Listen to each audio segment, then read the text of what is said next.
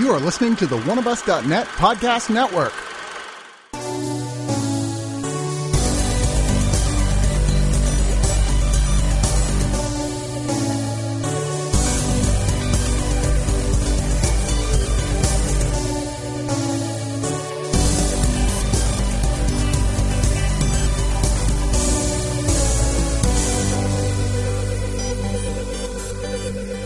Hey kids, you know what time it is. It's Digital Noise time. Woo-woo. Admittedly, it's been a few weeks. We had those where we had a whole, ton of them in a row. I think there was like 2 months where I didn't come here without walking out with like 6 movies each time. And it's true this time as well. There'll actually be a couple in a row after this as well, because John's got one coming up shortly after this, and then Aaron will be back again. But we have a whole stack of fun movies to talk about this week. But before we get started, I need to talk about our new sponsors, which is Circle Brewing Company. I'm so pleased to be partnered with these guys. It's funny, the guys at the bar, one of the bars I hang out with, always make fun of me because I was like, don't you want to try a different beer? I'm like, nah, I kind of like this Circle Blur. That's fine. I'll stick with the Circle Blur, which is like one of my favorite American-made Hefeweizens. Really delicious, really smooth. And yeah, I probably drank too much of it already. And maybe it's a danger sign that now I'm getting it from them as a thank you for sponsoring. But to be honest, I'd be drinking it anyway. My local 7-Eleven carries it in the cans. I was buying it there, and now they're just giving it to me. And admittedly, this is the first time I've heard of it, but I'm downing a Tuxedo t-shirt, which is a delightful name. Yeah. And it's damn good. Yeah, that's a black IPA, and it is one of those IPAs that the stoutiness of it counterbalances, the maltiness counterbalances the hops and creates a really interesting flavor. You actually know what you're talking about. Excellent. Go you. Well, to some degree. I'm not like one of the beerists or anything, but I do love Circle beers, and they have been very kind to be a sponsor for the site. They're very excited about it. We're very excited about partnering with them. Hopefully we'll have some announcements about stuff we're actually doing at their tap room, which is located at 2340 Westbreaker Lane, Suite B, right here in Austin, Texas. But if you don't live in Austin, you can't go to their tap room, which you should if you do live here, because there's lots of great seasonals in there. They have this one, oh my God, was it a Doppelblur or something? Doppelblur, which is an alternative to the Circle Blur, which is described on the board as sweet banana cream. Ooh, so it's so good. I have found that I always tend towards the really fruity, sweet varieties that you get when it comes to fancy beer. Yeah, me too. I want that. Yeah, it is tasty. We'll make a point to make a trip over there some night, and I'll be like, now try this before they stop making it, because it's so good. But they have a lot of those that are there. They're really tasty. They do those. They're one of those breweries that do really cool experimental beers often too. So you're like, ooh, what is that? That sounds interesting. I'll try that. But yeah, you can get a lot of their beers in the can. So go to your local convenience store or craft brewery retailer and pick up some Circle, or go to your local bar because they sell kegs on tap as well. Make sure if you do go to the tap room, you told them that oneofus.net sent you. Also, real quick before we get started, I want to say, I know it's the holidays and all the pocketbooks are tight, but they're pretty tight over here at oneofus.net too. We cannot do this show without subscribers. And I mean, really, I can't even tell you how much this show, all the shows, they can't go on without subscribers. And some of you guys out there, I know, because it's through PayPal and it'll set up an account, and sometimes you change your card and you forget to update stuff. Some people use a tertiary email account to connect to stuff like PayPal, and you don't even realize that your subscription is expired. Guys, please check if you had a kindness subscription to us and see if maybe it expired, because we need that money to keep the site going. It is really expensive and gets more expensive all the time. I actually upped my subscription a little bit, and because of course she did, my mother apparently subscribed. Are you serious? I am dead serious. What? I don't think I've gotten the email for that yet. Really? I'll have to reach out to her. I'm going to have to guilt her. She we were going through the different pricing variants, and she was like, well, just $25 a month is not that bad. I mean, yeah, sure. I was like, oh, yeah, cool. Do it. Please. Yeah, absolutely. We could use it. That's, like I said, what keeps this going. At that point, you can hear all the recordings, including the ones that I really don't want you to hear. The Gathering, when you get on that, which is our bi-weekly party podcast, which we have a new one that should be out as y'all listen to this, which I'm very excited about, where we talk about the best and worst of Christmas. Don't worry, Mom, Aaron is not on that one. But now that we have done all the house cleaning. Let's get on to what we are here for, the raison d'etre, the reviews of home releases. And we're going to start off with a film that I know a lot of people avoided because they're like, oh, this whole Disney remakes thing, I'm so already irritated with it. Well, let me assure you that Christopher Robin is not a remake of Winnie the Pooh at all. In fact, if anything, not in any way. It's a sequel, like a sort of meta sequel to Winnie the Pooh. Yeah. It felt like a cross between a Winnie the Pooh movie and Where the Wild Things Are. Yeah, a little bit. Yeah. I can totally see that. Especially so much so that I kept checking to see if Spike Jonze directed it. Well, no, but it was Mark Forster, who actually, this isn't totally new to him, this sort of magical realism stuff. He did Stranger Than Fiction, which I still think is the best Will Ferrell movie. Agreed. And Finding Neverland, which is another book that sort of is like a kind of meta look at a famous children's storybook. Which was okay. Yeah, I like Finding Neverland. I don't remember my opinion on it. This particular one follows is in a fictional universe. It's not following the writer of the Winnie the Pooh books, but it's sort of like, in a way is, because the guy who is playing the main character, Ewan McGregor, is Christopher Robin, the character from the books, all grown up. And he's like a businessman, and he has a family, and, he remembers all this stuff fondly, but about being in the 100 Acre Wood and hanging out with Winnie the Pooh and Tigger and Piglet and Eeyore and Kangaroo, Owl and Rabbit. But he doesn't completely, part of him kind of believes it happened, and most of him, though, is like, well, obviously that was just the imagination of a child. And he eventually gets he's having issues with, he works too hard, and which I know drives my friend Martin Thomas up the wall, where it's like, bad dad, how dare you work to support your family and not have enough time to spend with them.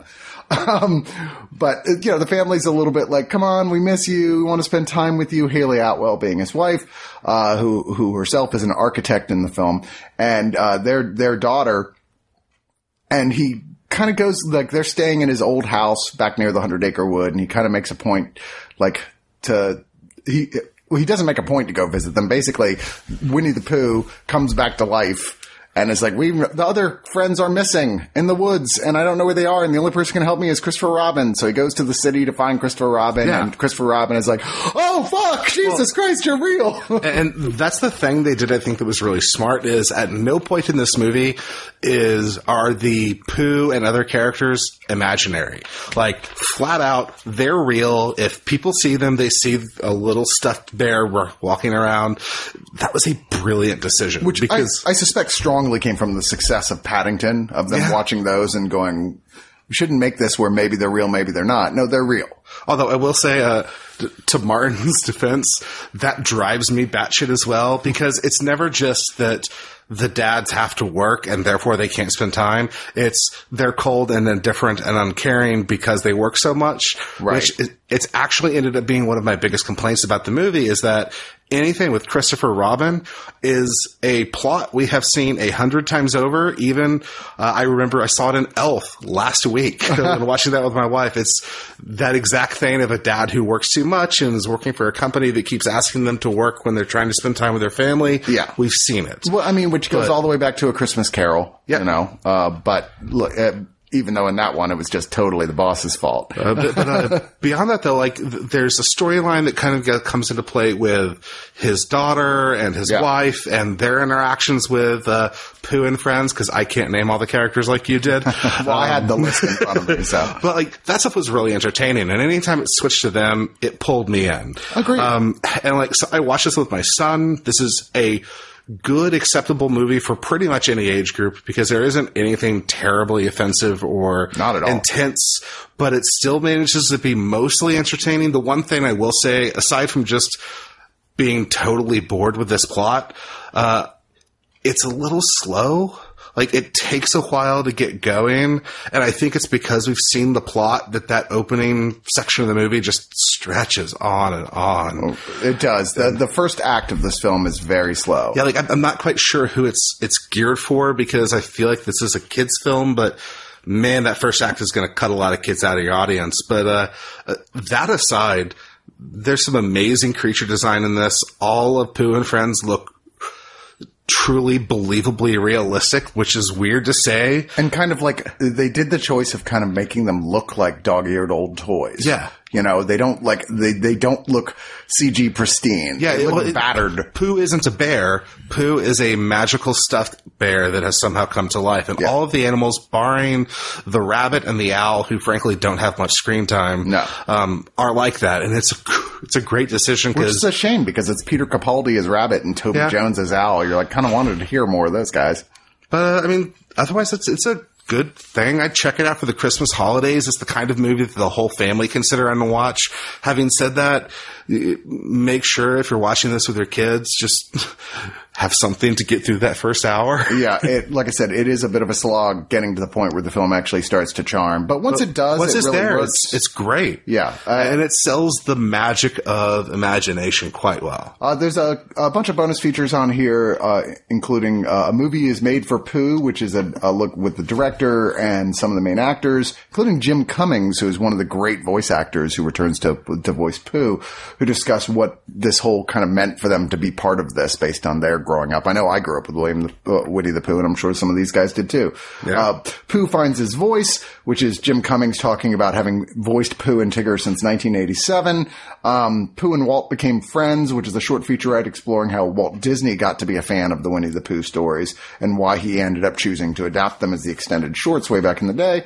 Pooh and Friends Come to Life, which is interview with Bronte Carmichael, who plays Christopher Robin's daughter, who for some reason is the person they choose to talk to about how they did the digital effects with the animals. I'm not sure why. Doc casting. And if you upload the digital version of this, there's another bonus feature called In Which We Were Very Young, which is about the real Christopher Robin, who indeed was the son of A.A. Milne, who kind of wrote this original book for his son, with his son envisioned as the main character in it. So, that's, it's, if you are a family man, this is a good film to have. I think this is really for either families who have slightly older children or for anybody who really loved Pooh as a kid but is an adult now. Like, I think they're going to get a lot more out of this because they can make it through that first hour. But yeah, otherwise it was a good movie. The next one, which I consider to be also an essential thing if you have kids in the house, or if you're just an adult who loves the top of the line animation that's out there, is Pixar Shorts Volume 3. Yes. It's been 2 years since Volume 2 came out, which is, makes sense because generally speaking, these are ones that were the shorts that were before movies that came out, before any Pixar release. But, this also includes some shorts that were not, that were sometimes some that were Blu-ray exclusives, things like that. But it just collects them all. For those of you, unlike me, who don't own every Pixar movie on Blu-ray already, this is kind of just taking out all the shorts and putting them together. I know. This was one of those this release is one of those things where I'm like, oh yeah, I live in a bubble because I also have all the Pixar releases, and so I have them all anyways. And I'm always like, why would anyone buy this? And oh yeah, because most everyone else is an obsessive geeks who buy everything they can. And this is a nice collection for especially for where you want to put something in front of your kids, but maybe you're leaving in an hour. So the shorts are all going to be 5 to 6 minutes long, and you can put a few of them on, and then it's easy to get out the door. And these are cool. I mean, the ones that are the worst ones were the Blu-ray add-on stuff. I was about to say that there's this line down the middle. And so I watched these with my son as well, and all of the Blu-ray extra ones, they're entertaining. And if you've seen the movie, you get a little bit out of it, and it's like, oh, that's a funny gag. But all of the ones that happened before the movies are all legitimately engrossing. My son actually made me play the Bao one, I think 3 times in a row. From Incredibles too. Yeah, just again. I still think Piper is the best one on here, and that is the one that actually won the Academy Award for Best Short of this collection. That was came with Finding Dory, which is a baby bird who leaves the nest to try and hunt for food on the beach, and then turns out he's a savant of doing it. The animation is gorgeous. Yeah, I mean, most of these, they're beautiful, but they're all such a different style. That one's so photorealistic, it's insane. Well, and so I admit Bao was my favorite one. I cry at it 2 of the 3 times I watch it. and the third was just because I was burnt out. I really like Party Central as well, which is came with the Muppets Most Wanted theatrical release, and is a Monsters Inc. thing where they were like trying to basically turn their friend's pathetic frat house and make them have a good party by stealing all the guests and stuff from a bigger That was party. one of the better gag ones. That was entertaining. Yeah, I really enjoyed that one. The Blue Umbrella is just a very almost French seeming short. Yeah, you know, with the animation style, and it's like, yeah, we're not going to give you a beautiful, happy ending. We're going to give you a complex, emotional ending. But these are all, on the whole, worth watching, and this is a really solid collection to have. There's a few bonus features as well here, including audio commentaries on pretty much every one by the creators and neat little introduction pieces that I really appreciate. The introduction pieces were really nice, and they're short enough that they basically come in and go, hey, here's 2 facts in 6 sentences and we're done. And each one is nice but informational. Each one somebody finds a new way to do it. Like some of them have like their own sort of like, let's do this and make it funny, or others like, let's do this and make it sad. Well, yeah, like the guys who do Piper, I believe it's just them standing up, one of them with a guitar and the other with a bunch of I forget who it is, like a famous musician too. Storyboards and just showing different what they're going to say on that instead. Yeah, I can't remember. It's like the guy who did the score for it is like a really famous musician, and I can't remember. And he's the guy with him on there, and I was like, I can't remember. But anyway, yeah, there's also a making of Bao on here, which obviously was one of the big high profile ones on this. And actually, list. I heard that she just signed on to direct her first feature too. So, oh, nice, go her. Dami Shi, who did it. And then there's Caricature, a horrible way of saying I love you. That's kind of cute. That's another one of those things going, look how much fun it is to work at Pixar. Yep. Which is basically, apparently the animators have a running caricature night where they all sit around and they're like, okay, nobody's allowed to take this personally. And caricatures take your worst features and exaggerate them. And so it's like them sort of caricaturing each other. And some of them are like, I don't know if I could not be offended if somebody drew me like this. It's like, thank you. Thank you. It's an honor just to be caricatured. I'm going to go cry in the bathroom now. We also, speaking of kids stuff, they put out yet another take on the original Christmas specials by Rankin Bass. And I grew up with these things. I mean, we watched them every single Christmas without fail. And this is the best set yet they've done of these things. They've put out a lot of sets that are kind of like, that'll have 1 or 2 of the really essential ones and then a bunch of the Rankin Bass crap that nobody wants. And this is kind of like it's got 2 of the but the rest are the 3 that like everybody. It's got really the wants. 3 that made Rankin Bass famous for their Christmas. Yeah, Rudolph the Red-Nosed Reindeer, Santa Claus is Coming to Town, and Frosty the Snowman, which are the 3 essential ones. Which I admit, I have vague memories of Frosty, but I don't think I've seen either of them or any of the 3 since I was like 6. Well, one of the things I like about them so much, they were really top of the line stop motion animation for their time. And unlike most Christmas specials, which were just cheap animation, these were really pretty good animation. Yeah. And they all have very weird, they're not like, if you've heard the tales or listened to the songs, Rankin Bass always found a way to add their own weirdness to it. Like for some reason in the middle of Rudolph the Red-Nosed Reindeer, there's like a lion king with, I mean, literally with a crown and wings. I have no idea. But there's weird shit like that. You're like, wait, what? The Abominable Snowman is a character. The extras on here there's a Cricket on the Hearth, which is based on a Dickens story, one of his other Christmas stories, that is kind of sad, but that one's just traditional animation, just with a Rankin Bass look to it, you know, and it's okay. I mean, it's hardly essential, but that's why it's an extra feature as opposed to what you're buying it for. And then there's the Little Drummer Boy, which is done in stop motion animation, but it's 25 minutes. It's the shortest thing on here, I think, and it still feels like it's too long. And it's definitely like the most like overtly like Christian Christmas thing on here. I mean, it's a Little Drummer Boy. Drummer Boy goes to visit Jesus, what have you. Is it? I don't know. Yeah, I mean, all of my Christmas stuff is very separate from the religious aspect of it. Sure. So yeah, I don't know. It's weird. My ideal Christmas is both extremely Victorian and extremely secular at the same time. So it's like Dickens if he just didn't give a shit about all the Bible stuff.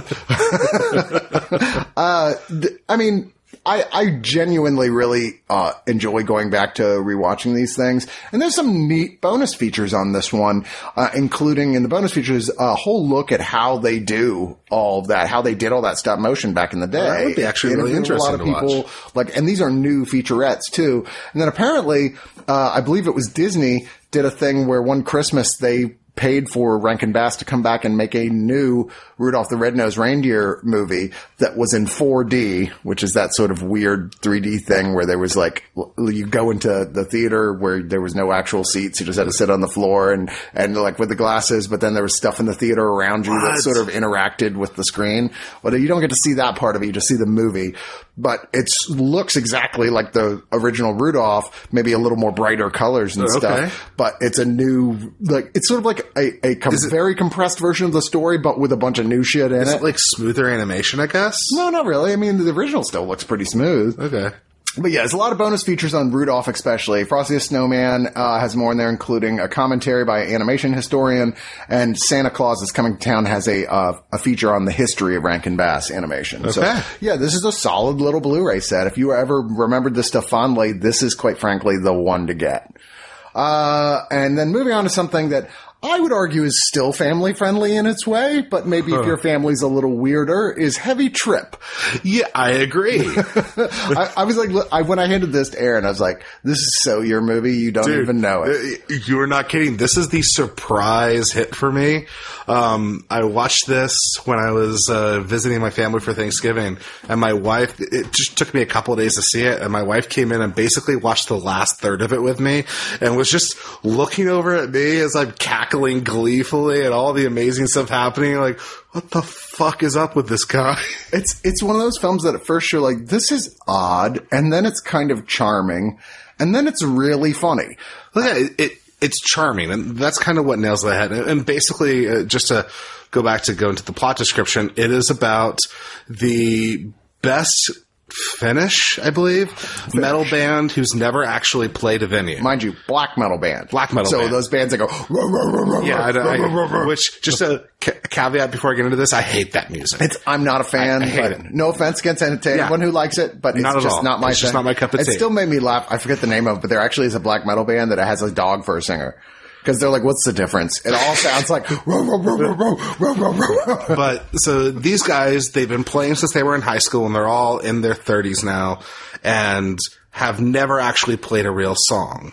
And had an original song. Had an original song. And everyone in town makes fun of them because they're all long-haired black metal guys. Yeah, it's funny they're all like, oh, fucking hippies. It's like, you guys really don't know what a hippie is. Well, they work at places like a reindeer factory. Plus, what crazy fucking person goes and tries to start up shit with a black metal head? I'm like, no. What are you, crazy? They get made fun of at one point, although towards the end, there is a response to them making fun of them for being gay just because of their hair. That is maybe my favorite response to that I've ever seen in a movie. I was like, yes, thank you. Yeah, agreed. But this movie's heart is such in the right place, especially these guys who are all like, they're all sort of a different type of metalhead, even though they're all in the same band. Like, there's a guy who's like the total black metalhead guy from the band who's like... Is he the guy who's the super genius who then paints himself up? Yeah, who's the guy who actually chooses to look like a black metal guy. And the main character,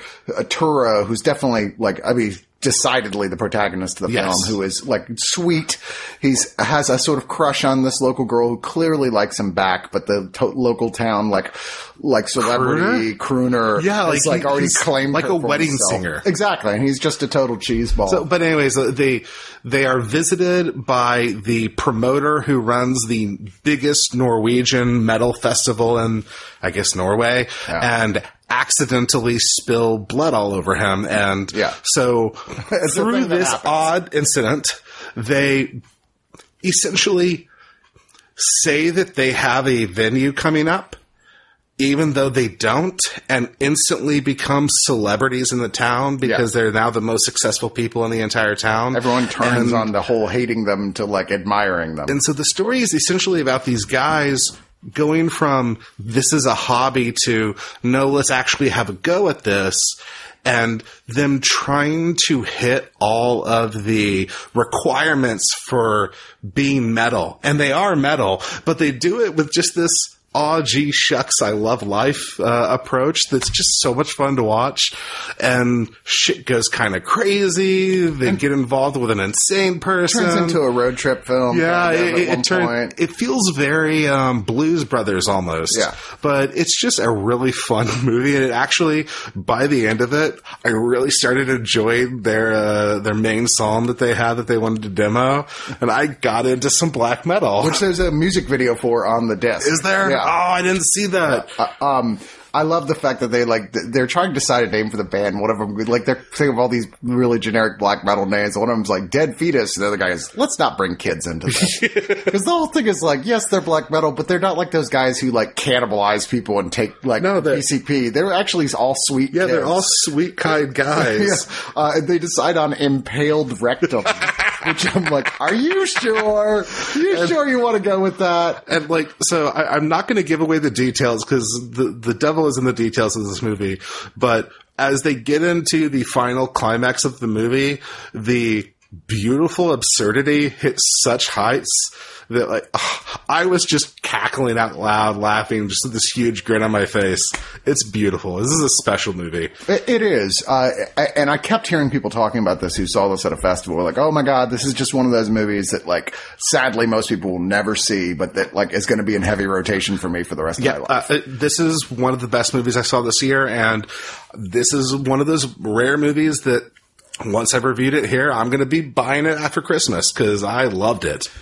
There's also, like I said, there are some bonus features. My favorite is they apparently, I think it was South by Southwest they were here for, to promote it, but they did in fact come to Austin, the guy who played the lead singer of the band and the guy who was the dickhead crooner from the town. And so they went around to various iconic places in Austin and did a thing like, hey, we're here touring from this band and we're just checking out Austin. So they go like the Broken Spoke, which is like a country western bar, which is the last place this guy should be, right? And it's kind of a cute little series of shorts that they filmed just for the fuck of it. They're like, hey, we're in Austin. Let's have fun with this. I highly recommend it. So cute. I believe this actually is streaming somewhere already, but I'm not sure where. Okay. Maybe Shudder. I'll check that first. So going back in time a bit, we're talking about Gas Food Lodging, which arguably is the film that kind of made director Allison Anders a big name for a while in the indie film world, who also did films like Mi Vida Loca and Grace of My Heart. Sadly, her career kind of disappeared. Yeah, I admit I've not heard of her. This is my first time seeing one of her movies. But this is one of those movies I was always aware of, always on the sides. I was like, eventually I should probably see that. I've always heard it's good. And partially because, I mean, this is 1992. It's got a young Fairuza Balk and Ione Skye, who a lot of people know probably best from Say Anything. She was the girl love interest in Say Anything. And there was also, I don't know his name, but he was the best character on Prison Break. He is the boyfriend geologist. Oh, yeah. Robert Knepper. Yeah. It was the only time I've ever seen him not play a bad guy was this movie. But, I mean, this is like, all right. So it's, Brooke Adams, who is also one of those people that you will definitely recognize. She's been in a lot of stuff. I always think of her as from Donald Sutherland's love interest in the 1978 Invasion of the Body Snatchers, but she was also the love interest in The Dead Zone. Okay. Yeah. Sarah.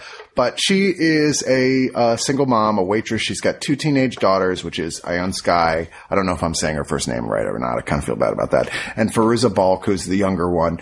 The elder daughter, Ione, she quit school because she's just like, she's like in that super rebellious like phase. She's just wants to do her own thing and she goes to get a job with a waitress alongside her mom, even though she and her mom don't get along at all. Meanwhile, the younger daughter constantly sneaks into this Spanish-speaking theater and watches like sort of romance dramas from Mexico in Spanish and is kind of obsessed with them and ends up dating like a guy that everyone else, you know, all the white trash around her is like, that guy's like a cholo. You don't want to it's all racists. Yeah. Except, well, it's this tiny little town, southern town. And, Trudy, Ione Skye, meets this British geologist and they kind of get together. And she's kind of like, this is my ticket out of this town. Be with a real guy, not some local high school loser. And that doesn't work out the way she hopes it to. There's other complications. I mean, this is a slice of life movie, little like drama, that definitely has some real sort of touching parts to it. And it's extremely well filmed and acted. but at the end, you're kind of like, well, that was a movie I just saw. So, like, I don't think I've seen a more 90s movie than this in a long time. This movie is everything that defined 90s ennui-filled indie dramas. I will admit Fairuza Balk is really good in it. The acting is pretty good across the board, actually, but this is one of two movies that we're going to run into this week that I can't really say anything explicitly negative about it, that I didn't like, why I didn't like it, except that it's about a bunch of people who are all either terrible or dumb to the point of parody, who are taken advantage of or being taken advantage of. And just like there's a lot of complexity in the characters, like the mother is the sister, but it's still sitting here watching this mother ruin her own life and the lives of her daughters, and just watching this hate spiral transition through this family, which, like, I guess, like you said, like, yeah, okay, it was okay. Yeah. But I mean, I enjoyed that's it. Watching it. It's like I said, very interestingly shot film. It's got very well written dialogue, but it's one of those movies that, like, is atypical, not Hollywood in the slightest. It is kind of depressing. It's really depressing. It's bleak. Even like the things that each character is kind of like hoping is going to be their thing, they both kind of like fall apart. Like there's a whole thing with like the missing dad that ends up being played by James Brolin, and you're like, okay, well, this is going to be a thing, like a father-daughter meetup, and he's a useless piece of shit. Actually, like, I have to admit, that plot was the one that kind of pulled me in the most, just because it was interesting to see anything with Fairuza Balk I was into. The other sister and the mother was just too depressing for me. But, like, yeah, that was okay. The individual parts were good, but I mean, it is considered to be an indie classic. There's very few films as 90s as this. But like I said, very divorced from all the fashionista 90s stuff like Reality Bites. Yeah. It's just, it was that period where indie film was really kind of exploding all over the place, and there were some interesting films like this coming out that nobody was doing things like this that don't maybe hold up as well over time, but when it came out, it was kind of like, wow, you can make movies like this. Yeah, and I can see if I'd seen this back in the 90s, I may have appreciated it a lot more because it would have been very different, but I just wanted more out of it. I needed there to be a more cohesive point to what we were watching. Well, there's a few bonus features. This is Arrow putting this out, who we love, and they put out, there's the 30-minute The Road to Laramie, a look back at gas, food, and lodging, which is a new conversation between Allison Andrews, the director, and the screenwriter Josh Olson. There's Cinephile, Real Woman, which is a 34-minute 1995 documentary about some of the female pioneers in filmmaking, including Anders, Jane Campion, Catherine Bigelow, Penny Marshall, and Gail Ann Hurd. So it's got an insert booklet and a gallery. I mean, it's kind of it's not a huge amount of stuff, but it's actually the right stuff. Yeah. So. Well, and it, like anything Arrow puts out, it's gorgeous. Agreed. And then here's one that you didn't get a chance to rewatch. I've seen this movie so many freaking times. I didn't need to rewatch it. That's 1998's Can't Hardly Wait, which is basically like, oh, what do you mean John Hughes isn't making any new movies? I guess I'm going to have to make one. Directed by, Deborah Kaplan and Harry Elfont, which is this cast of people that all went on to bigger and better things. It's one of those, it's like Friday the 13th Part 4, where I don't think there's a bit player in this who isn't an A player or B player now. Very true. It takes place at a high school graduation party. Your primary character is played by Ethan Embry, who is one of those guys I still have a hard time believing isn't one of the biggest actors in the world, because he's always done such great performances. And even now, he constantly appears in, like, every year there's a film that comes out that's like one of my favorite movies of the year that he plays a major part in, but is because it's so small. Like this year it was Blind Spotting. He plays a huge role in a really key part in that. Then before that it was like, The Devil's Candy. He played the lead role in that. And then it was like, who's the metalhead dad. Like, he was just amazing in that film. And then before that, it was that one, I'm forgetting the name of it, where he and another guy are basically taking money to do outrageous things. I can't remember. I always forget the name. Rob Corddry in it. Right? No, not Rob Corddry. It was the other one. Another comedian like that. Yeah. But so good. But yeah, Ethan Embry, this is like when he was younger and playing Preston Myers, who's got this sort of like lifetime crush on the popular girl, Amanda Beckett, who's not like a horrible person or anything. She's not like a bitchy sorority girl. She's just oblivious that this guy likes her at all. She's not really a character. No. She's basic. I say this, and it's going to sound really offensive, but I don't mean it in this way. She's essentially a sex object. And what I mean is that we only view her through the lens of other people because that's how she is viewed in culture. But she does very much get a nice moment in this film where she finally lets all these guys know, hey, I am not some object. I am not a person that is just what you imagine. I have my own things. And that moment is why, like, this movie has some of the problematic tropes that came up in the 90s that we saw a lot with how it treats women, but that scene goes a long way towards repairing how obscenely sex object she is for everything up until then, because it very much is this oh shit moment. And her ex-boyfriend, they've just broken up, is Mike Dexter, played by Peter Fasinelli, who at this point was making a career out of playing jock assholes, pretty much. Because he has a face for it. Yeah. And he's not happy about it. He's kind of stuck between trying to get her back and trying to fuck some other girl so that she sees it and gets jealous. He's a real jerk. But a guy who he's been picking on, a nerd throughout high school, is determined this whole night is about wreaking a horrible revenge on him, which is one of my favorite. Yeah, that is clearly the best plot. Charlie Korsmo. But there's so many good people in this. Lauren Ambrose, who I love to death, 6 Feet Under and all that. Yep. She plays kind of Ethan's best friend. Jennifer Love Hewitt's Amanda Beckett. Seth Green is in this thing. He is all at once the most annoying and aggravating character in the entire movie, and he also, I think, has the biggest arc and ends up the most changed at the end. Which almost everybody in this went on to at least be like a supporting or major lead in a very famous television series or another. Yep. Like very few people in here, almost nobody went to A-list, but almost every person at this party, even people with like one line, you'll be like, oh my God, look who it is. Yep. It's all, hey, that guy's, or they're influencers like Seth Green, who has his own show now. And yeah. Exactly. Jenna Elfman has a very sort of like really amazing, like sort of like one of those like epiphany moments in the film scenes where she's like really important to the plot, but she's only in this one scene and playing a stripper dressed up like an angel. Yep. Jerry O'Connell plays the guy who basically used to be Mike Dexter in high school and represents kind of his Ghost of Christmas Future, who's this is what you're going to turn into if you don't realize what a douchebag you are. You know, Jerry O'Connell is one of those guys who I feel that way, where I kind of wish he had a bigger career.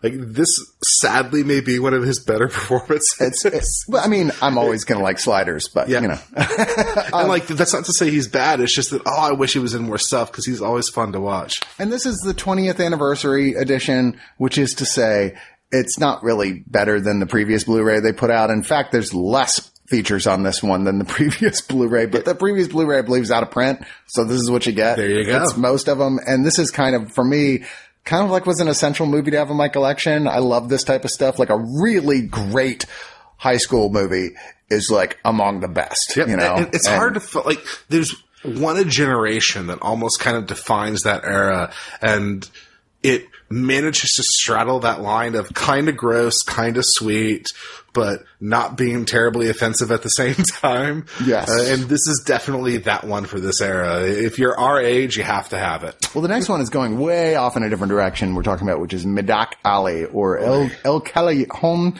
de los Milagros, which was also released as The Alley of Miracles in 1995. The reason this is notable is twofold.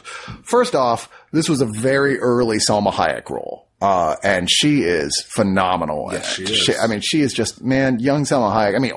Salma Hayek now is one of the most beautiful women in the entire world. I turned to my wife and was like, has Salma Hayek never not been beautiful? Because Jesus. And she's introduced in this movie sitting on a windowsill, brushing her freshly wet hair. It's just, here is the quintessential sexiness of ancient art. And this is the most amount of, Ariel Awards, which is the Mexican Academy of Film. It's the most ever won by one film was this movie. Really? Including Best Picture, and more than 49 international awards and nominations. Beside that, Pan's Labyrinth and this were named as the best Mexican films ever made by IMDb.com and Entertainment Weekly, and it was selected as the Mexican entry for Best Foreign Language Film at the 68th Academy Awards, but it was not ultimately accepted as a nominee. And all that being said, this is really dated. Yeah. I very much did not like this movie, actually. Okay. So I'm intrigued that it got that many accolades. It feels very telenovela-ish in a way, but like obviously better than that. But it's so incredibly soapy. So it's the Mexican version of Magnolia for me. Sure. Is how I saw it. Except instead of having all the different plots, they do it Rashomon style, where we watch this character's story and then this character's story and then this character's story, and they keep returning to a dominoes game as the central thesis. Right. I actually really like the structure. I do too. And all the actors do an amazing job. The problem I had, and this is the other movie that I was mentioning when talking about Gas Food Lodging, is that there's one kind of okay character, and then everyone else is despicable trash, taking advantage of whoever they can. Like the opening storyline, and this is on the back of the box I checked so I can talk about it, is about a married father, bar owner, dealing with his own homosexuality. And I can get behind that as a plot. It's just that he is a horrid human being who is cruel and painful to everyone he interacts with. Agreed. As is his son. And it just, I mean, you have good God, this is so bleak. Like, the character you keep holding up until it gets to really, you find out her story is Salma Hayek's character. And then even then you're like, Jesus Christ, what the fuck are you doing? Yeah, like nobody has... there's nobody here that you can kind of attach yourself to and be like, okay, I really enjoyed this. This takes me through it, and I feel good about this. Nobody ends up better off at the end of this movie. No. It is a very, like, multiple tragic tales with people who are not what they present themselves as being, who end up being kind of horrible people, and horrible things happen to them, and God, like, at least with, I compare this to Magnolia, but with Magnolia, you have a lot of really powerful change happening in the characters. People are fundamentally different coming out of it. And often for the better, even if the journey was painful. Like, you have Tom Cruise reconciling with his father. It's a beautiful, emotional scene. No, nothing in this. Everyone's fucked. Everyone's dead, dying, or miserable. It's just painful. And well, you said, the first one is basically the guy, like, who's dissatisfied with his marriage, and has this sort of in denial about being gay and having a homosexual relationship with a young guy. There's Salma Hayek's story, at least the first part of it, Alma, where she's falling in love with this guy, Abel, who has to leave with his best friend to the United States, partially because of, like, running from stuff. And then Alma disappears because she ends up making a poor decision in her life to get out of her bad position by becoming a high-end prostitute. And correct me, but did we ever find out what actually happened to the guy? I don't think we did. Like, he just was gonna come back, and I don't know whatever happened to him. Susan Nita, who's like a kind-hearted landlady, but with the worst teeth ever, falls in love with, like, the guy who works at the bar, who is just a total opportunist. Yes. But I'm always like, I feel like he actually does kind of have feelings for her. Yeah, that is the closest this movie comes to anything you can latch onto as a happy ending. And then the fourth segment is kind of a combining, all the stories kind of come together in a grand and horrible conclusion. I was not a fan of this either, but I get why at the time this was probably kind of groundbreaking. Yeah. You know? I bet you if I was aware of what Mexico was like in this era, I would have a lot more appreciation. This feels like the kind of movie that would be a scathing indictment of Mexican culture at that time and pointing out the inequities that these people had to deal with. As an outsider who was not intimately aware of that, didn't work at all for me. Well said. There's only one real extra feature, which is a 26-minute behind-the-scenes featurette that's one of those things you often see with older foreign films where it's not really a behind-the-scenes featurette. It's a bunch of footage from them filming it that's really horrible quality that they, at least in this, I've seen where they haven't even bothered subtitling this stuff. This one is subtitled. They do that with the Park Chan-wook movies. They always have that, and it's like, I don't speak Korean. Thank you. And it's like one of those, like, okay, well, it's really just a fly on the wall on set. It's not organized or edited together in any way. Dude with a camcorder. Exactly. So not much there, but this is a film that was all but completely out of print. So I get why they're like, this important thing to bring back. I can see this really appealing to people who either A, really appreciate Salma Hayek as an actress, or B, are either a fan of Mexican culture or of Mexican heritage, where you get the connection that I do not as a white guy from America. So our next one is a 1937 film and a classic called Nothing Sacred. Boy, I do love the screwball comedies. I tell you what, it's one of my favorites, the classic screwballs. And this is Carole Lombard, I've recently really come to terms with the fact of how wonderful she really was as an actress. She was a brilliant actress in this movie, which I admit I didn't like this. I didn't like it as much as the last one we did, which was the one with, good Lord, wasn't it Frederick? No, I can't remember the other. Yeah, was it Joseph Cotten who was in it with her? I do not remember. I can't remember, but the Criterion one we talked about. It was the one about the butler. Yes, exactly. So I still really like this, but it's one of those movies I'm like, wow, I'm kind of curious why there's not a modern day remake of this. So I want to go through the plot. Did I say the name? Nothing Sacred? On this. It was Nothing Sacred. And so basically it is about a New York journalist who Frederick March maybe on purpose, says that they found this ancient, is it not Maharishi, but it's something that he says this guy is a African nobleman. Yeah, a sultan. Yeah, and so basically passes him off, and he's going to come and he's going to do this big charity event, and lo and behold, he is actually a horribly racist caricature of black people in this era. Yeah. And he's like a shoe shine guy with 6 kids and a poor wife. Right. And so in an effort to revitalize his career because he can't handle the punishment job he gets, he flies out to some other state to pick up this woman Vermont who is dying of radium poisoning. And that's Carole Lombard. Yeah.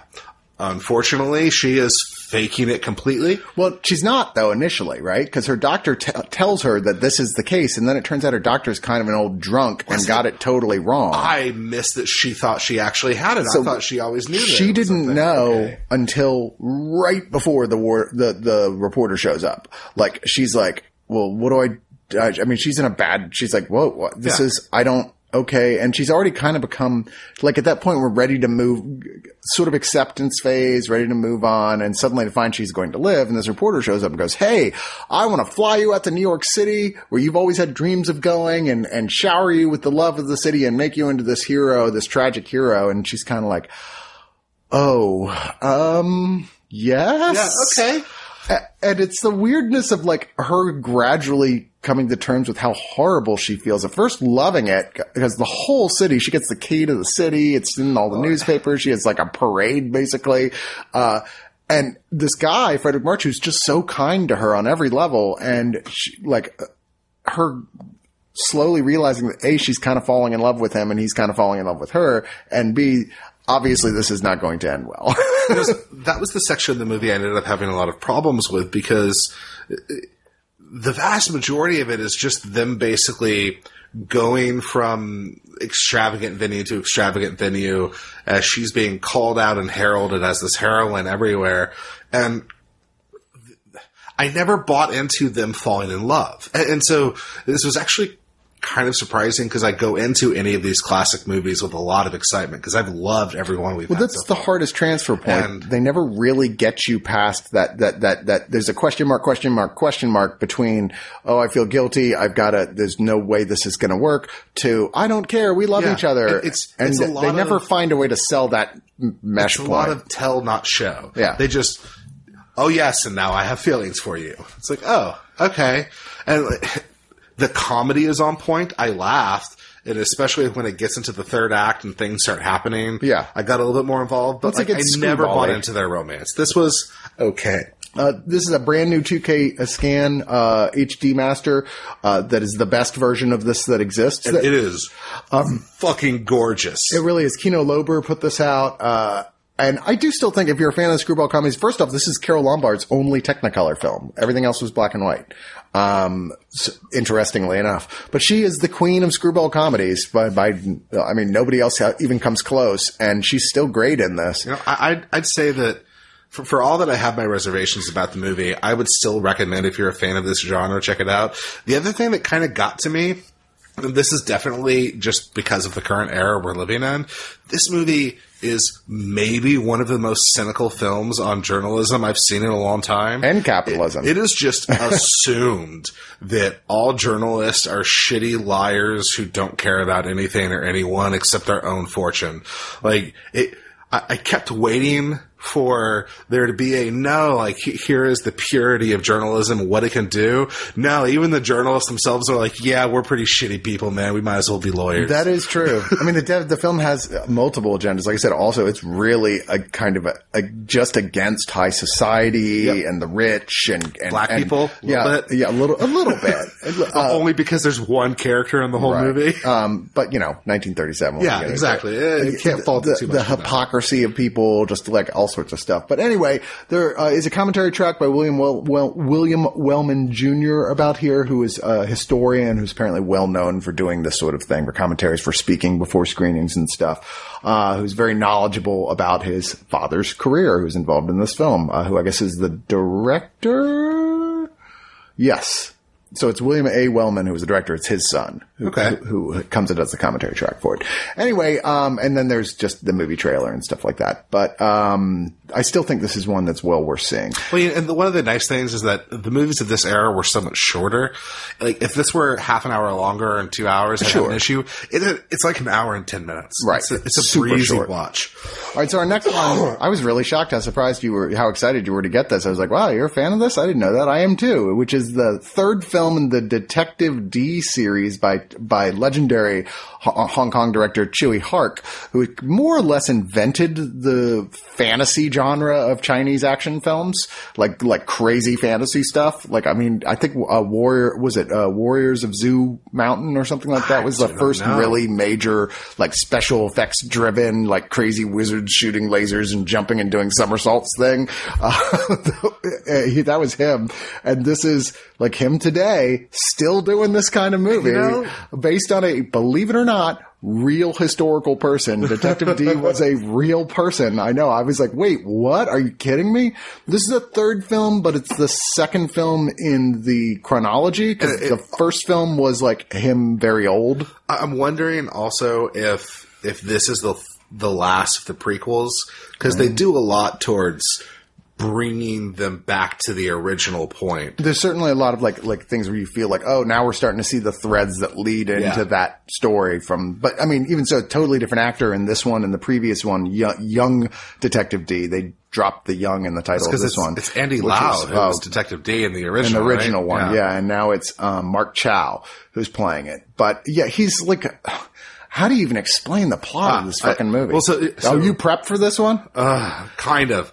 Well, so as far as the character, this is basically Sherlock Holmes if he were in a wuxia film. And that's kind of how I think of the character. And the entire structure of how they introduce him in every scene is the exact same as any Sherlock Holmes movie, where yes, he comes in and he pretends not to know anything, and then, I know everything because I have magic powers of intelligence.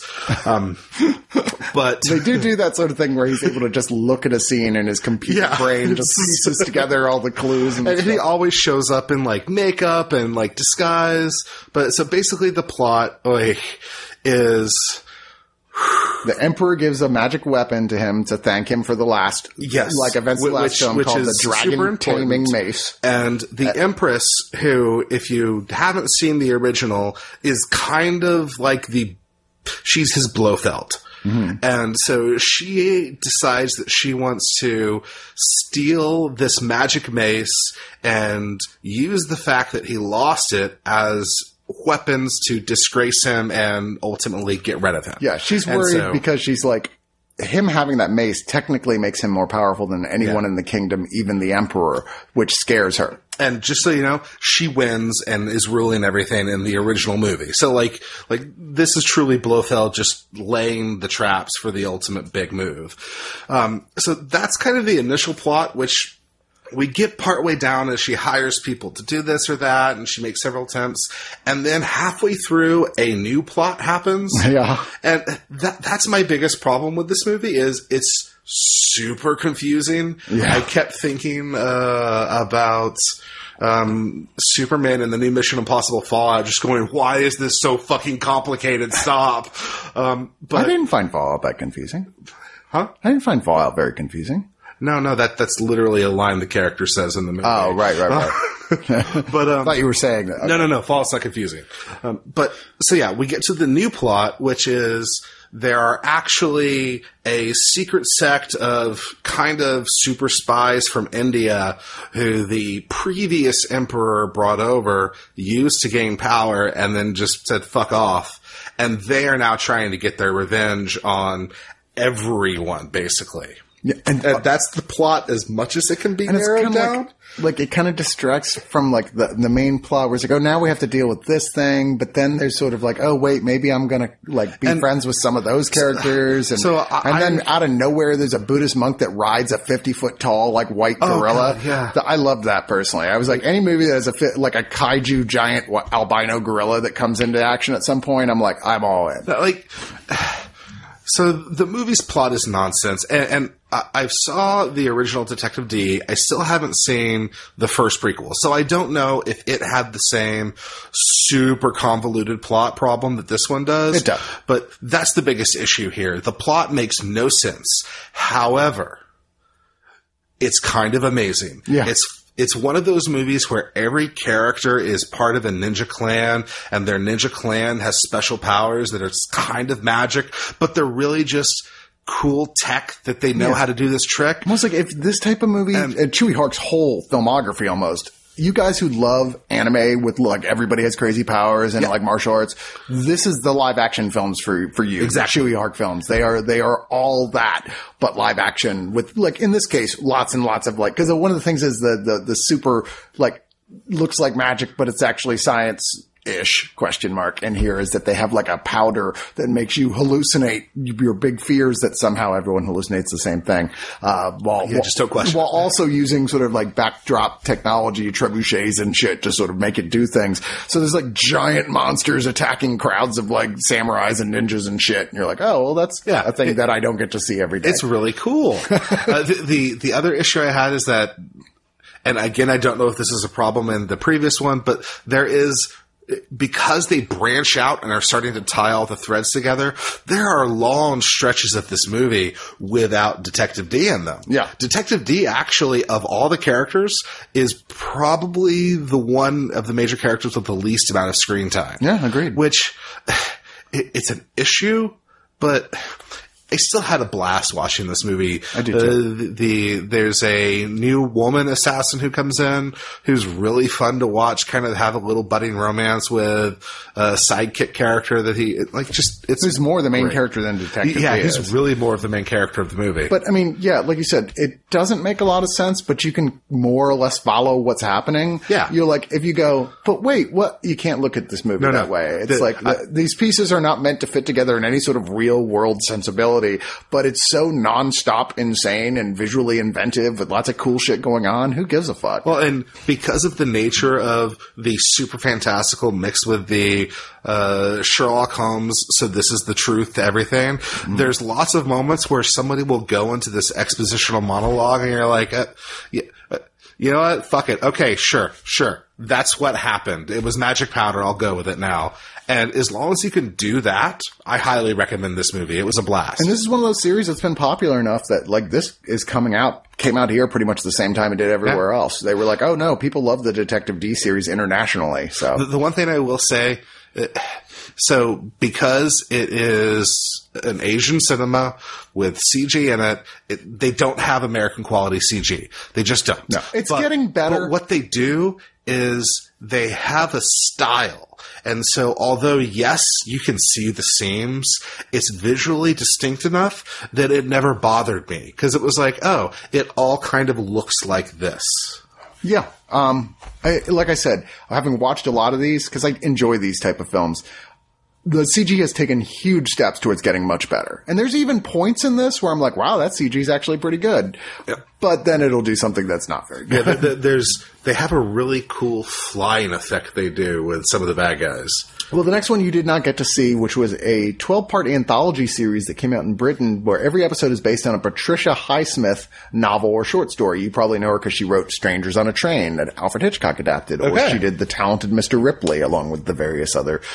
Not really hard to call them sequels. When I was going to say, isn't that a whole series of books? It is, but I was going to say end at sequels, but none of the sequels have the same actors. Like there's, I think, 3 other Ripley movies, but all of them have completely different actors and writers and directors. So like hard to really call them a sequel. It's like the Jack Ryan. Yeah, kind of like that. And these are, of course, lesser known ones, and it's super hit or miss. I admit, I only watched the first 3 of these, and it is the most British thing I have ever fucking seen in my life. Like, the first one, the cat brought it in, is this British family who, their cat brings in 2 human fingers, and they're like, oh dear. They're very upper class, but country, like, you know, rural of English family. Like, they've got the rural estate. Like the British version of a plantation house. Yeah, and... they basically decide they're going to, well, the police, we can't, there's this whole thing, well, we should call the police. Oh, but dear, it's the weekend. They wouldn't want us to bother them. I mean, I'm not even kidding. I'm not making that shit up. And they're like, oh, maybe we should try and figure this out for ourselves. And there's a thing where they find out who did it, and it's Bill Nighy, young Bill Nighy. Because of course it is. And he's like, you expect it's going to turn like shit's going to go down, right? And he's like, no, I'll do what you know, basically this guy, he was fucking my wife. This guy worked for me and he was a real asshole and I lost control and I killed him and I feel really bad about it. And they're like, oh, well, you just can't get good help these days. Don't worry, we won't tell anyone. And that is literally the whole thing. I was like, are you fucking kidding me? I was like, oh my God, I can't believe I just saw that thing. That is the most British thing I've ever seen in my entire life, but it kind of made me laugh. I mean, each episode is like under an hour long. And then the second episode, Sauce for the Goose, I keep reading was the best thing in here. And it's okay, but it's Ian McShane, who's wonderful, and he's chewing all the scenery in this. He's a traveling, like, crooner who's trying to hook up with this married housewife, but she's, like, wealthy, but like kind of a, you know, she wasn't looking for something else, but it was partially because her husband doesn't really pay any attention to her or anything. You know, there's this question, her husband dies. The question is, wait, was it murder? Did she kill him? Was it an accident? And it's just kind of him and the housewife eventually turning on each other because they never really trusted each other. Is it really an Ian McShane movie if he doesn't say cocksucker in it? It is not. And each of the episodes are bookended by Anthony Perkins, who played Norman Bates in Psycho, of course, doing a little sort of in and out framework like Rod Serling type thing. Okay. But what I saw here, like I said, was just... I mean, this is not going to appeal to Americans, is all I'm saying. It is not made for American audiences. It's very slow. It's got a lot of very famous British actors in here. Like I said, Ian McShane, Bill Nighy, Ian Holm, Paul Rees, Peter Vaughan, and a lot more. There's a ton of famous people on this thing if you watch British cinema, but so what? I mean... I don't know. This is minor Patricia Highsmith works, and it shows. All right, so let's go on to one you did see, which is Lasso. We actually, our Screener Squad reviewed this just recently, like 2 weeks ago, because they did VOD, and then I don't remember asking for it, but they sent me the Blu-ray. I was like, you know what? Fuck it. I want to see a horror movie that takes place at a rodeo with killer rednecks. I was like, I kind of want to see that. And I actually even listened to their review after I saw it, and they hated it. They're like, it was, Patience and Justin, and I agree with them that this film has no plot and very little actually makes sense, and yet I still enjoyed watching it. I'm decidedly mixed on it. I mean, so basically the story, if there is such a thing, is a couple of mid-20s people take a bunch of retirees to a dude ranch as an outing. Yeah. It's like a senior citizen's home or something? At the end of the evening, for no reason in particular that I could tell, at least if there was a scene, I missed it, shit just goes down and the Dude Ranch employees start killing everyone. Yeah, like it's a thing it looks like they do at the end of the season every year or something. And that's, I'm going to get into why that's a big issue for me, but... So then we follow various characters as they try to survive the night. The kills are really kind of interesting, and the bad guys have a tendency to go for maiming instead of killing, and that got to me. Well, that's because, like, obviously, whoever made this is a vegetarian. Because this film is all about, look how shitty things that people do at rodeos and on farms and stuff to animals. Because every kill is something, or maiming is something that routinely they do to, like, cows and horses, like, using that type of equipment. And I get it, right? I totally get it. I'm with you guys, okay? Like, that, like, there should be probably more of an overlook on that sort of stuff. Like, wow, why are we still doing this?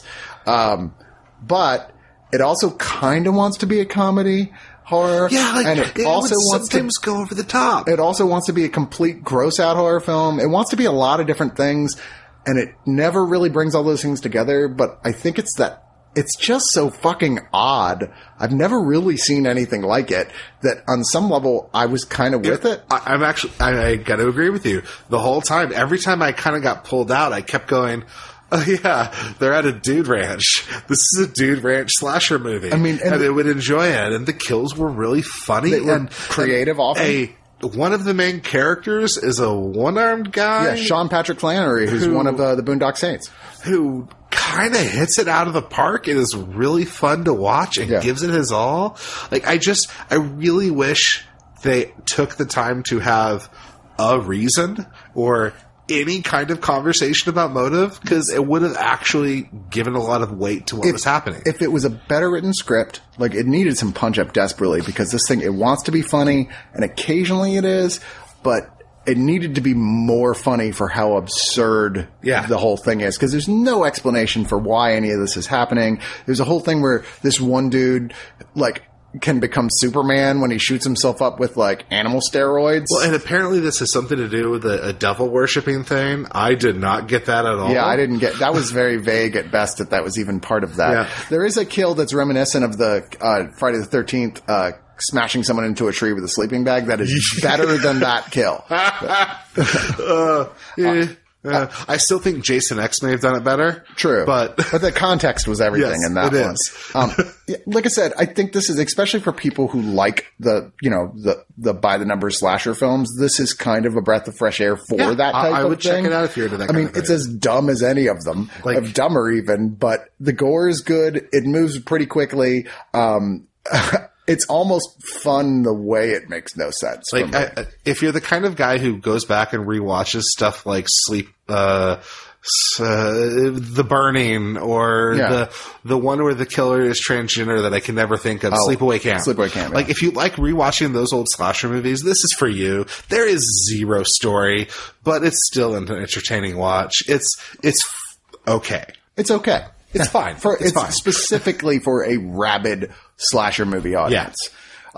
Next up is a film that, wow, I have very mixed feelings about this. This is my second time seeing it. I saw the Meg at a Alamo outdoor screening where they did it where you float in the water, and it was so distracting, that whole experience of it. It wasn't the Alamo's fault. It was partially my own, because they were giving us a bunch of free drink tickets, and I kind of got drunk before it even started. And then they had us floating in this area where, like, there was broken rebar sticking up out of the water and shit. Are you talking about? And I was like so concerned about, like, fucking, like, getting tetanus or some shit. I was having trouble focusing on the fucking movie. And then I left to go to the bathroom at one point and missed one of the major plot points. The whole thing that there's another shark later, right? I was like, wait, what happened? I was very confused. But on second revisit, I'm still not a huge fan of the Meg. But it's a lot better than I thought it was the first time. So I come at it from a very different point of view. I read the book when I was young. My mother and my dad read it, to a point that when I posted I was watching this, my mom made me bring the movie, and we watched it when I visited them. And she was like, no, you're gonna bring the Meg. Yeah. And we're gonna watch it. So I watched this twice, since I had it. So basically, to jump into the plot, because I want to do that before I go into, I have two key complaints, maybe three, about this movie, but otherwise I enjoyed it. But basically, a bunch of people doing research in the Marianas Trench go down there, and shit goes bad, and they get stuck in the Marianas Trench in a sub, and they have X number of hours to make it before they run out of air. So they call the only guy who's ever done this before, is Jason Statham. Of course. The biggest miscast I've seen in ages. Really? I kind of think Statham was perfect for this role. I disagree entirely. All right. But he is a burnt out dude, because they don't really establish what he did aside from rescue people. He's living in a hut in Thailand getting drunk every day at this point. Everyone thinks is batshit insane because he thinks a tragic event that happened to him earlier involved a giant sea beast. Yeah. Which, spoiler alert, it did. Yeah. And so he goes down and rescues them, and lo and behold, they let loose, now that you've given it away, 2 giant 60-foot sharks that megalodons go in and chew up people. And so I kept watching this as an adaptation. The first thing I want to call out, there is a character in the book who is so horrid that I am convinced Steve Alton has really serious issues with women. The ex-wife, who in the movie is a wonderful character. Yeah, they actually make her a nice person. Best improvement they could have done. Yeah. Jason Statham, I think, gives it his all, but I think that he is horribly miscast in this. And granted, this could be because, like, coming at it from the book, I have this image in my head. The character is a lot more of a scientist he's a lot more Daniel Jackson from Stargate, where I have this crazy ass theory and everyone thinks I'm a loon. And Statham, I never bought his I'm burnt out and my life sucks. Yeah, he's basically playing a very Statham-esque character here, but I feel like this movie benefits for him being kind of more of an action star. I would have liked it more if he was somebody who was the more like Matthew McConaughey in Sahara, where he's like, oh my God, I can't believe I just did this incredible thing and somehow survived. Because I have a lot easier time viewing the incredibly insane, absurd, super macho shit that he does in this film to like help people from the viewpoint of a guy like, yeah, that's kind of who this guy is, than some scientist guy. Well, so also the book even goes crazier in the super macho stuff. He literally kills the shark in the book by swimming down its throat and chopping up its heart with its own tooth. Yeah. But anyways, the other problem I have with this movie, and I think this, if I remember correctly from your review, was a big part of what you had with it, but it's not mean enough. It needs to be bloodier. Yeah. They curve it down to a PG-13. Yeah. And like, I still had a lot of fun with it. But if they had gone full genre with it and just embraced the chaos and the violence, like in the book, the shark is a nasty son of a bitch. It is just massacring people and it is gory, and that's part of the fun. It even is an albino shark too, which even is kind of cooler, and I wish they had done that. But overall, like, this is like watching the PG-13 cut of a great R-rated movie. It kind of feels that way. I kept wanting that R-rated, but I still enjoyed it. It's a giant shark movie. I love sea beast movies. I mean, it's eminently watchable, to be sure. And hell, I would be excited to see a second film if they decided to do the even more insane book sequel, apparently, which goes even crazier places. I would too, as long as they went in and made it R-rated and angry. Although the one thing I want to comment on, I saw a lot of people complaining about the cross-pollination of Chinese and American money being super obvious in this movie. And yes, but at the same time, all that's in the book too. Like, the book is very much here's this white guy working with a large section of Japanese people because that's what the company is. So this is one of the rare times I've seen that Chinese-American co-production that it fit, and it didn't feel obtrusive to me. It was like, oh, yeah, this is the source material. This is who he was hanging out with. Like I said, it's entertaining, but it's just so nowhere near as good as it should be. Yeah. You know, it should have been better. It should have been more over the top on multiple different levels. Yeah, and occasionally it gets there. Occasionally it has moments where you're like, okay, that was what we're talking about. That's what I wanted to see. 3 more attack sequences. Yeah. Yeah. It's not quite there, but it's good enough that it's worth a watch. And you know what? Rainn Wilson did a good job. He did. I keep being surprised at how much I end up enjoying him in movies that he's in. Yeah. I always expect to not like him, but I was like, he plays pretty much a wormy character in everything he's in. There is a making of the Meg called Chomp on This. Of course, a super action movie line. It's about 12 minutes longer, which is very studio, EPK, interview with the director and what have you, and cast and crew. There's 10 and a half minutes creating the beast, which look at the effects of it. There is a promotional clip, which I've seen on more than one film, called New Zealand Film Commission, which is just sort of like, we'll give you money, but you got to put this trailer on the Blu-ray that says, wouldn't it be great to make your movie in New Zealand? And then there's a bunch of like mini trailers for like other Warner Brothers productions. So there's not a lot on here. But hey, you already know if you want this thing. It's like giant fucking shark eating people. If you're like me and you love sea monster movies, you already are going to watch this just because it's a giant shark. I did laugh during the EPK with Total Dob, the director, going like, look, I've never done a movie like this before. And they're like, do you want to make a movie about like the biggest shark that ever existed, sea creature that ever existed, like eating a bunch of people? And he's like, what idiot would say no? Oh. I remember my third other issue. So, like I said, 3 issues. I don't like Jason Statham in this. Should have been more violent. The score is possibly the worst score I've ever seen in an entire Hollywood movie. Like, every single scene that should be terrifying and scary is weird and mysterious, and like just the tone is off, and it's just a terrible score. I could see that.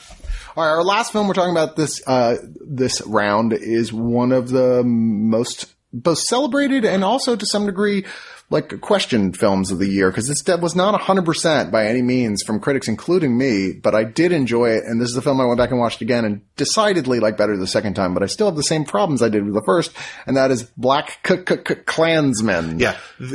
Y'all's review here, one of us did not appreciate this movie in theaters at all. We were very mixed on it. We were like, okay, there's a lot of parts of a good film here that never feel like they completely congeal to a good film. And I still agree with that statement. I still don't think this is like a movie. It's a lot of great ideas with some great performances, some great music, and all right, so here's what it is. Spike Lee, and he said this, he's admitted this, and I don't mean that as sort of like, oh, you're guilty.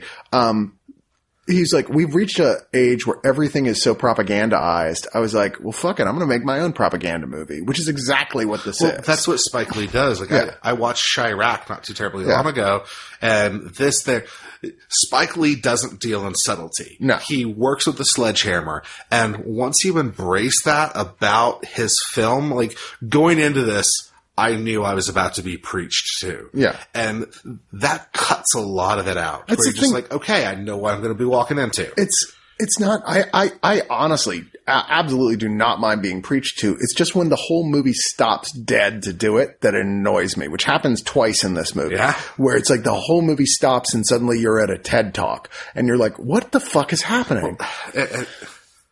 Yeah, I agree. There's no way around it. That's a flaw, but that happens in Chirac like 2 or 3 times.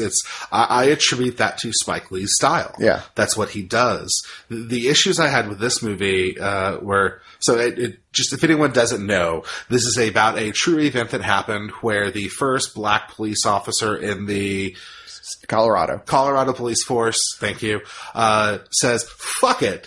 I'm just going to call the KKK and say what's up. And basically, through sheer ballsiness, kind of becomes a member of the KKK. Over the phone. And, anyway.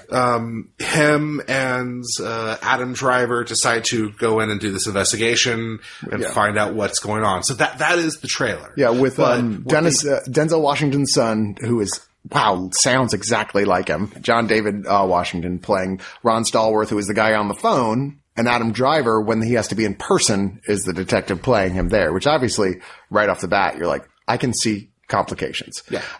In this movie, as opposed to the true story, also, which brings a whole nother level to it that I did enjoy. Adam Driver is Jewish, but he's one of those guys who's kind of not really raised inside the culture, and so he's very sort of mixed feelings about his own, about this whole situation that's going on here. Like, there's a point where he's like Ron Stallworth's going, why aren't you taking all of this more personally? He's like, you're Jewish. They hate you just as much, if not more, than me. And he's having to confront his own feelings about that I think is one of the more interesting aspects. They handle that so well, but I don't want to get pulled away because that's half of the movie. The other part of it is that's where Spike Lee does some of his sermonizing, but it's basically Ron Stallworth investigating, I guess not the Black Panther movement, but a black rights group who are becoming politically active, who are very anti-cop. And I feel like Spike Lee lets the message get in front of the movie, because as much as I expected that kind of thing, watching him deal with having to investigate a black militant group, it was like, okay, this is interesting, but I kept look at my keep watch. Checking your watch. Let's go on to the actual plot. But it felt like all of that, which as near as I could tell from reading about the real story, was completely whole cloth made up. Like that whole thing with the love interest and all that, like none of that was part of the actual story. I didn't want any of that. Yeah, I kind of felt all of that felt like an unnecessary sideline. But once we get into the actual KKK investigation, that's where it got really interesting. And I'm going to speak very obliquely about the review you guys did. Like one of the things that was brought up that I felt was good when you view this as a message film is the idea that they're not necessarily dealing with a KKK proper, but what I felt this movie was, whether or not this is what it was trying to be about, but what it ended up being about was the shift of the KKK from a radical terrorist organization that exists for that purpose into an organization that has a public face that is very as friendly as you can be while being a horrible white supremacist asshole, but is within the law. And then it's also a breeding grounds that encourages its members to take this violent action. And so, like... Never in so many words. It ends up being really frustrating because there's never a moment of, ha-ha, the KKK is doing this, and so therefore we will take them all down. Because they don't do that anymore because they're smart enough not to do that. Yeah. This is the KKK where we now have David Duke on national television a couple of years ago. Yeah. Played in this movie very humorously and I don't mean that as sort of like making light of it, as sort of like a Topher Grace playing him. He's a insecure schlub of a man, which he very much is in real life. He does a great performance. It reminds me that Topher Grace is another one of those guys where I keep wishing he would have his big break and have something besides that 70s show that is like his claim to fame. Right. But yeah, it wasn't Venom, that's for sure. So I have to admit, I really enjoyed this movie. My wife actually, when I was telling her about the review you guys did, got angry. I was like, what the fuck is wrong with them? Can't they see the movie is about this? We know, we totally got what the movie was about. It was one of those, like, I completely agree with everything Spike Lee says here. Like, everything he's trying to say, his entire message, I agree with him. There's nothing here I go, well, I don't know about that. My problem is that as a movie, it just is kind of all over the place. Yeah, well, and so one of the things that got brought up a bit on the review originally, and I feel like it's worth mentioning here, is that at the end of the movie, to kind of prove a point, they cut to footage from the Charlotte March and the murder of the woman. Yeah. Well, like, it's hard to watch. It hits you like a fucking brick. And yeah, like I was crying at the end, and it was heavy. To be honest, that bothered the other guys a lot more than it did me. I took a step back, and his point is valid because he shows that footage. It's that moment that he drives home that, yeah, we got these guys, but don't you see this is what's happening? And they're just getting mainstream and they're just getting smarter. And it's just like, oh yeah, he's right. We are still dealing with these people and we're still dealing with this shit today. Yeah. And so as much as it was a gut punch, I feel like it was a valid one. Although the issue I have with that, and this is an issue I have with Spike Lee in general, is that, as a card-carrying socialist liberal, I thoroughly enjoyed this movie, and I agree with it.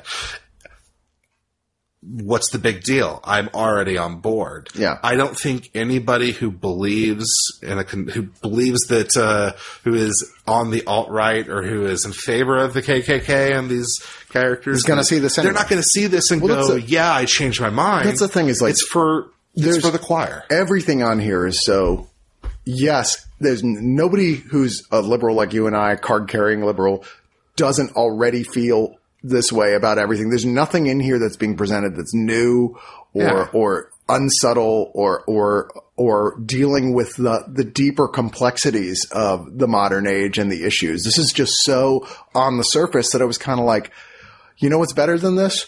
Movie we'll talk about next time we get together, Blind Spotting, where I was like, this is a movie that actually deals with a really interesting deep cut level of racism that actually you're like, maybe you don't think about things like this on this level. Things like that where I'm like, wow, we're actually getting deep into the conversation. This is not a deep conversation. No, this is the kind of movie that people like me are going to watch and go, yeah, this is relevant to today, man. And that's it. It's going to have no real impact. And people like, yeah, the Klan is bad and they're still around. Well, no shit. Like, so it's hard. I had the same issue with Chirac. Like, they're really good movies. I enjoy them, but I feel like by being so obvious, he's also making his movies ineffectual. Yeah. And it sucks because I love it when a movie or show is legitimately about something. That's why I love the Purge movies, is even when they're bad, at least they're fucking about something. Well, the bonus features, there's a Spike Lee joint, which is 5 minutes long, which is the real Ron Stallworth, Jordan Peele, Topher Grace, John David Washington, Laura Harrier, and Harry Belafonte, who also has a small TED Talk in the middle of this movie. Talk about, basically recount the story and why they decided to work with Spike Lee, yada, yada. And then there's an extended trailer featuring Prince's Mary Don't You Weep. And believe it or not, that's it. I'm shocked that was all the bonus features on this thing. I would have loved to have seen it 20 minutes on the real story. Yeah. But I think, you know why it's not there? Because it's not very similar to what happened in this movie. I want to see like a documentary on the Ron Stallworth. Yeah. Because like that part is really interesting. I love the idea of a black guy basically going to the cover as the KKK member. In and of itself, what actually happened is really interesting. And it feels like the movie didn't trust the real story enough to just stick with largely the true story, which, like I said, I don't inherently have a problem with if it makes it a better movie. I don't feel like those things they added made it a better movie. I agree. And like, it sucks too, because I want to like this movie a lot more than I did. And like, I still suggest if you're the kind of person that the movie we're talking about doesn't offend your core, then you ought to check this out. It's worth watching at least once. Agreed. But I don't know that it's worth owning. As much as I enjoyed my one watch, I can tell you that I'll probably not watch this movie again. Yeah. I'll probably go back to it at least one more time eventually. Like but Chirac at least had that prose verse. So like, I'll probably go watch that before I watch this. Yeah. Like I said, I don't disagree. This is one of the better Spike Lee films that we've seen in quite some time, but it's no Malcolm X. That's for goddamn sure. No. That's a great Spike Lee film. Do the Right Thing is a great Spike Lee film. Inside Man is a great Spike Lee film. I've still never seen Do the Right Thing. Oh, it's wonderful. I came on to Spike Lee at 25th Hour. Yeah. And so I've seen most of what he's done after that, but all of his early fundamental movies that got him his career, a lot of those I don't care for, like School Days and all that. I'm like, yeah, I don't really, She's Got to Have It, I think? She's Got All That. Yeah, I was like, I don't really like this very much, but it just didn't, they too felt like a mess, but Do the Right Thing is one of those movies that really was kind of like lightning in a bottle. Everything in it was just kind of perfect. Highly recommend going back to it. Anyway, that is it for this week's Digital Noise. Thank you, Aaron, for joining me. It is my pleasure. I'm sending this poor bastard home again in December with a whole nother stack of movies. So I'm like, you know what? Screw your family. Watch these movies for me. Although there's some stuff in there. Well, actually, there's very little stuff in there you can watch. I looked. None of this is something that I can watch around my kids. You're not watching Lucio Fulci's Zombie with your kids? He's canon enough. He won't get it. It's good. He won't know what's going on. It's like, ooh, cherry flavored. Yeah, so I'll be back soon with John Golson talking about a stack of movies with him. Thank you for listening. Support our sponsors, Circle Brewery, right here in Austin. You go see them. Their tap room has a delicious array of beers at reasonable prices and kind of just a cool little community space as well. Please think about becoming a subscriber.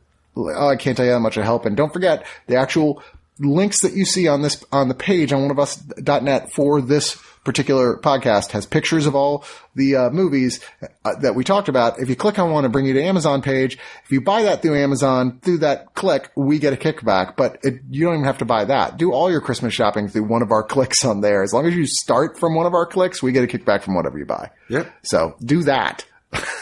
And thank you for listening.